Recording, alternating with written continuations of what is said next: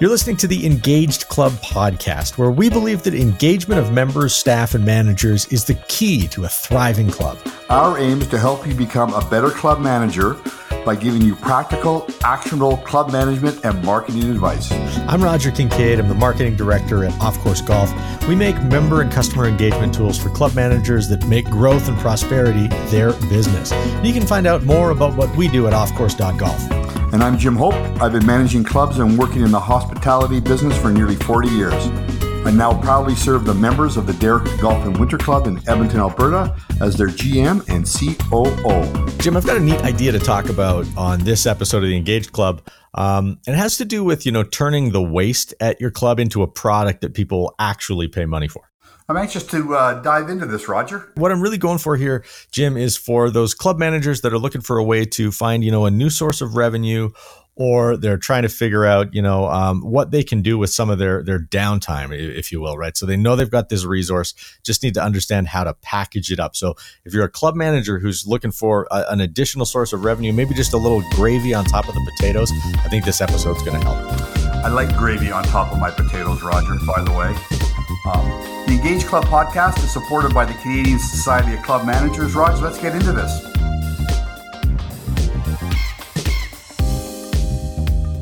So here's the story that I want to put in your mind. Okay, I want you to think about like a candy bar factory, right? With all these, Mars bars or, Snickers bars, whatever one's your favorite, rolling down an assembly line, down a conveyor belt. And occasionally, one of them breaks, right? And it's no longer a chocolate bar. It's now in two pieces, and it can't be put into a package and sold on the shelf. Or maybe it, falls off the conveyor belt and it crumbles into a bunch of pieces, right? And this is like, we'd call this waste, wouldn't we? Yeah, that's exactly what you'd cost it. Or, a staff meal. Yeah, we both want this job now. But what we've seen, Jim, if you're an astute grocery shopper, you'll see in the candy aisle, like the bag hanging on the rack, and it's the same brand as that candy bar. It's the Mars bar or something, but it's like Mars bar bites, right? Yeah. So just like smaller pieces of the bigger candy bar. And so all they've done, Jim, is they've taken all of this waste and they've just rolled with the punches, right? They just cut it up into smaller pieces.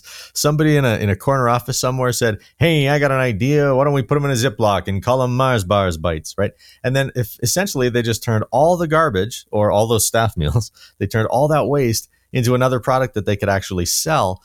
And all of a sudden their bottom line got inflated. Yeah, good idea, right? Because at the end of the day, you want to try and maximize that product or whatever product it is you're selling and have as little waste as possible. So brilliant idea.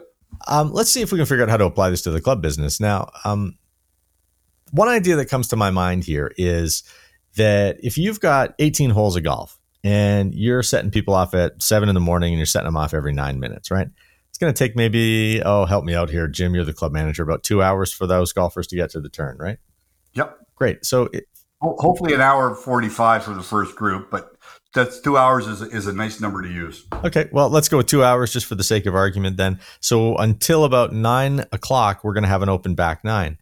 And we've certainly got a great kitchen that's probably not going to be serving up a whole lot of bacon and eggs to these early morning golfers that are just heading to the course to catch their, sunrise tee time. So, but they might be serving them breakfast afterwards, right? Or lunch afterwards. Well, why don't we do this? We've got the staff in place. We got an open back nine. Why don't we just create like a $40 special where we're going to buy you breakfast and you're going to play the back nine, and it's only eligible to golfers to tee off between 7 and 8:30 in the morning. Yep. You'll need to get your superintendent on board with that. Well, I was wondering who was going to say it, you or me. No kidding. We're going to have a problem where we've got the grounds crew and the turf crew out there cutting that back nine. So maybe I'll modify this a little bit, Jim. Like I said, you're the club manager. You pointed out the problem. Let's do this with our 27 hole operation, right? And let's just find a way that we can take the downtime. Let's just find a way that we can take idle staff or idle resources and productize them, right? Now, look, Jim, you're absolutely 100% correct. This idea to have like sort of a back nine breakfast special, it might not work for every single golf course, but there are some clubs out there that it will work for. And you can even modify your tee sheet somewhat to have those, to have an hour's worth of golfers go off on number 7, for example, and play 10, 11, and play 10, 11, 12, 13, 14, 15 as their 9, whatever the case may be. there's some creativity and some disruption to be had here to find idle resources around your club that you can turn into a product offering. That's fair. And, I think with a little creativity by the superintendent as well, you probably are able to open up some of those times for early morning 9-hole play. Exactly. So here's another example of it, right? Let's say that you've got some pro shop, inventory that's just not moving. And so you've got some shoes, you got some shirts, you got some hats, whatever the case may be. And we're getting late in the season here, and we're about to have our year-end sale where it's please take these off our hands. That's how you might be feeling from an inventory perspective. But I'll tell you something, if we were to bundle all of these things up into boxes and then gift wrap them and say, hey, how about you buy this, a gift box for the golfer in your family. Every box comes with, sleeve of golf balls, socks, shirt, belt, like whatever the case may be, whatever inventory you're trying to move. Or you can even make it a surprise. You don't tell people what's in the box. You just let them know that it's got a retail value of, X and you're selling it for Y. We're taking product that we were otherwise having great difficulty selling, repurposing it and reimagining it for your clientele. Sure. And there's, we had friends who played down in Phoenix, and it was one of the high-end daily fee golf courses. And it was the end of the season when most places were starting to discount their green fee.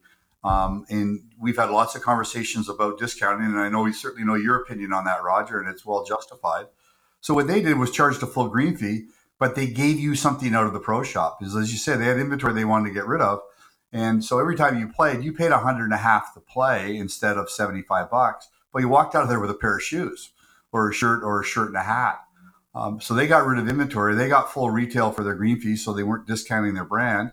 And you as the golfer got something outside of the green fee. Right. So the moral of the story is that these ideas are not necessarily guaranteed to, work for everybody, right? I mean, out of the box, this is going to work well for one course, but it's not going to work at all for another course. But the point is that if you've got some idle resources or you've got some inventory laying around, it just takes a little bit of imagination, a little creativity, and a little disruption to figure out how you can productize those to put a little gravy on top of your mashed potatoes. That's awesome, Raj. And doesn't it sort of fall into what Frank talked about in the second part with Innovate or Die?